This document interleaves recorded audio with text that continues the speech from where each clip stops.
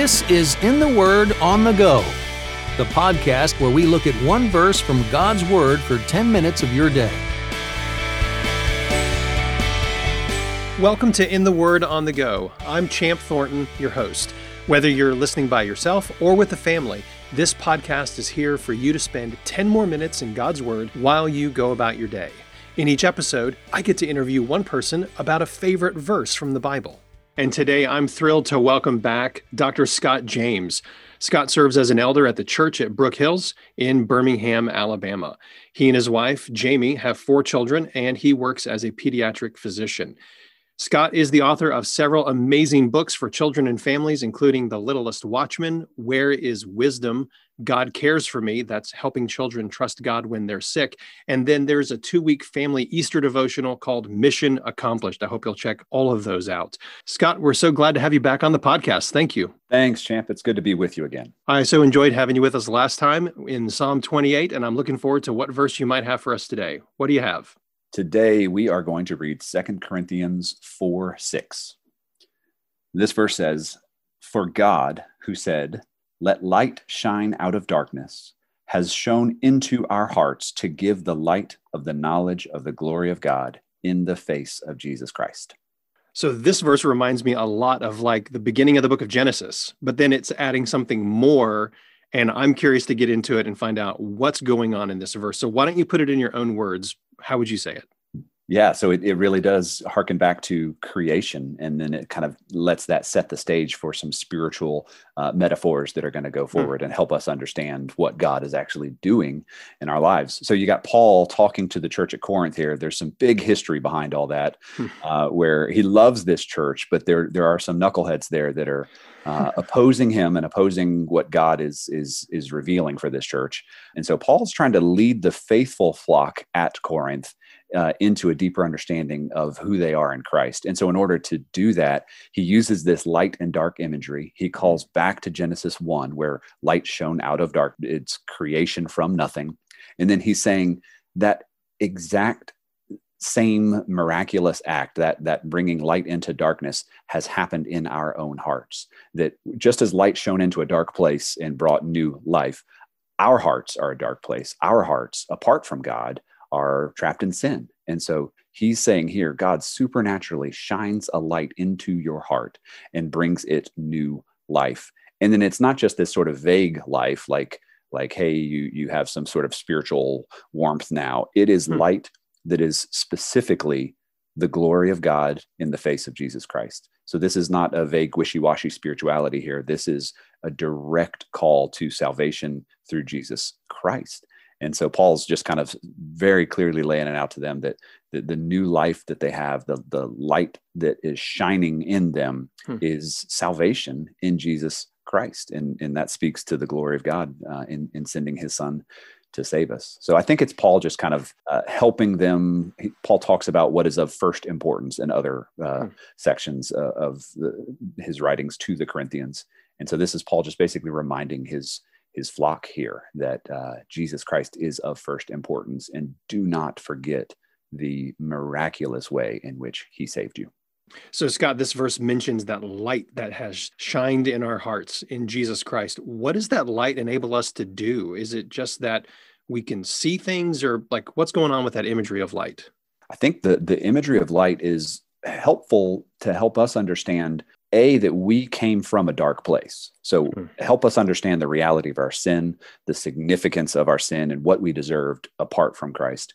And then help us understand that light shining into our darkness is an image of salvation, right? And so that helps us recognize and be appreciative of what we are saved from, right? So we're glorifying God the Father because we recognize the depths from which he has saved us. And that's the light shining into our heart. But I think we can also look at it from an outward perspective, meaning that light that he gives us also shines out from us. And so the world is still a fallen world, right? God has not fully and finally redeemed his creation yet. There is a new heaven and a new earth coming. There is more to come. So we're walking through a fallen world. There's darkness all around us. It doesn't take a rocket scientist to see the effects of the fall and the effects of sin all over the world around us. And yet with the light that we have in us, the glory of God, the person of Jesus Christ, we have the opportunity to shine his light out into a dark world. And so I just love that imagery of light shining into darkness, light pushing back the darkness, and that we get to appreciate how that work has happened in our lives for any of us who have faith in Christ, but also that he then sends us out on mission and says, now you be a light in the dark place. You take this light, you carry it, carry the torch, and shine it into dark places, push back the darkness, and help people see the glory of God through the face of Jesus Christ. So we get to be messengers that share that light, spread that light. Yeah, absolutely. So, Scott, if you were sitting down with your family and you were talking about this verse and the question came up, what does it mean when we shine that light to others? How do we keep from it just being something like, well, we're Christians, we're right, and we have the light, and you're wrong. We're right, you're wrong. How do we keep from going there? The key is how he locates this verse in that last couple of clauses, the glory of God in the face of Jesus Christ. And so if we remember, it's not just any kind of light, it's the light of Jesus Christ. And so if I'm going to be trying to share his light, I'm going to want to share it in his way. And so that means I'm going to be looking to Jesus as my model of how to do that. And so I look at Jesus and I walk through the Gospels and I make sure that we're, as a family, very familiar with who Jesus is and how he loved people. And so we're going to be emulating him, his compassion, his love, his caring, the way that he did confront sin directly when he was faced with a self-righteous crowd like the Pharisees. He directed it very bluntly, but always with a bigger purpose in mind. Conviction of sin and salvation is what he's trying to bring. And so when he's dealing with people who are lost and dejected and outcast and far from him, we see his gentleness, his humility, his compassion, his mercy on full display. And so if I'm going to encourage us to shine the light of Jesus, I want to shine it in a manner that is honoring to him. That's so good. Meaning, even when people are dead set against what we have to say or what we believe, I want to extend grace and mercy and love and compassion. I want to be the aroma of Christ, not a battle ram. Now, that is a great image. I love that. So you picked this verse right in the middle of 2 Corinthians. Why did you do that? How has this verse been meaningful to you, Scott? I have been thinking for a long time about the cultivating nature of God's character and going all the way back to creation and just seeing how God has the ultimate life-giving green thumb, right? Like all of creation is just him bringing new life and causing new things to sprout up. And that's the original act of creation. But then there's this thread that runs through the entire story of the Bible in which God is nurturing and cultivating his people in the midst of a dry land, right? So we've got this fallen world, and yet there's a remnant. There's his people that he's saving, he's bringing through, he's ultimately cultivating them to be the people of God in Jesus Christ. So you've got so many agricultural type metaphors that are running through the Old Testament in particular, but into the New Testament also, of God, the gardener, God, the sower, God, the cultivator, the bringer of life. And so I have been fascinated with just this imagery of God, the vine dresser and caretaker and gardener.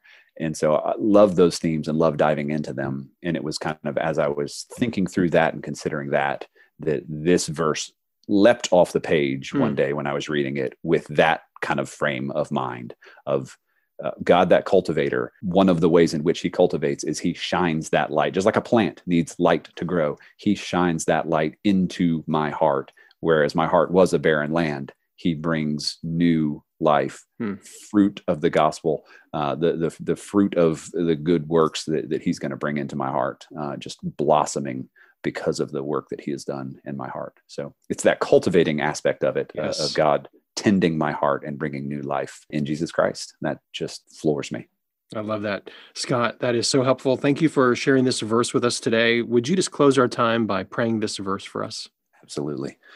Father, you are so great in the way that you are able to redeem and save us. Father, you have shown your light into this world. You have preserved your people and brought them out of the depths and brought them out of the darkness. Lord, I pray that you would give us an ongoing and active knowledge of the glory that you give us in Jesus Christ, that we would glorify you because of that. So, Father, as you shine light into our hearts, would you help us to know and love you better?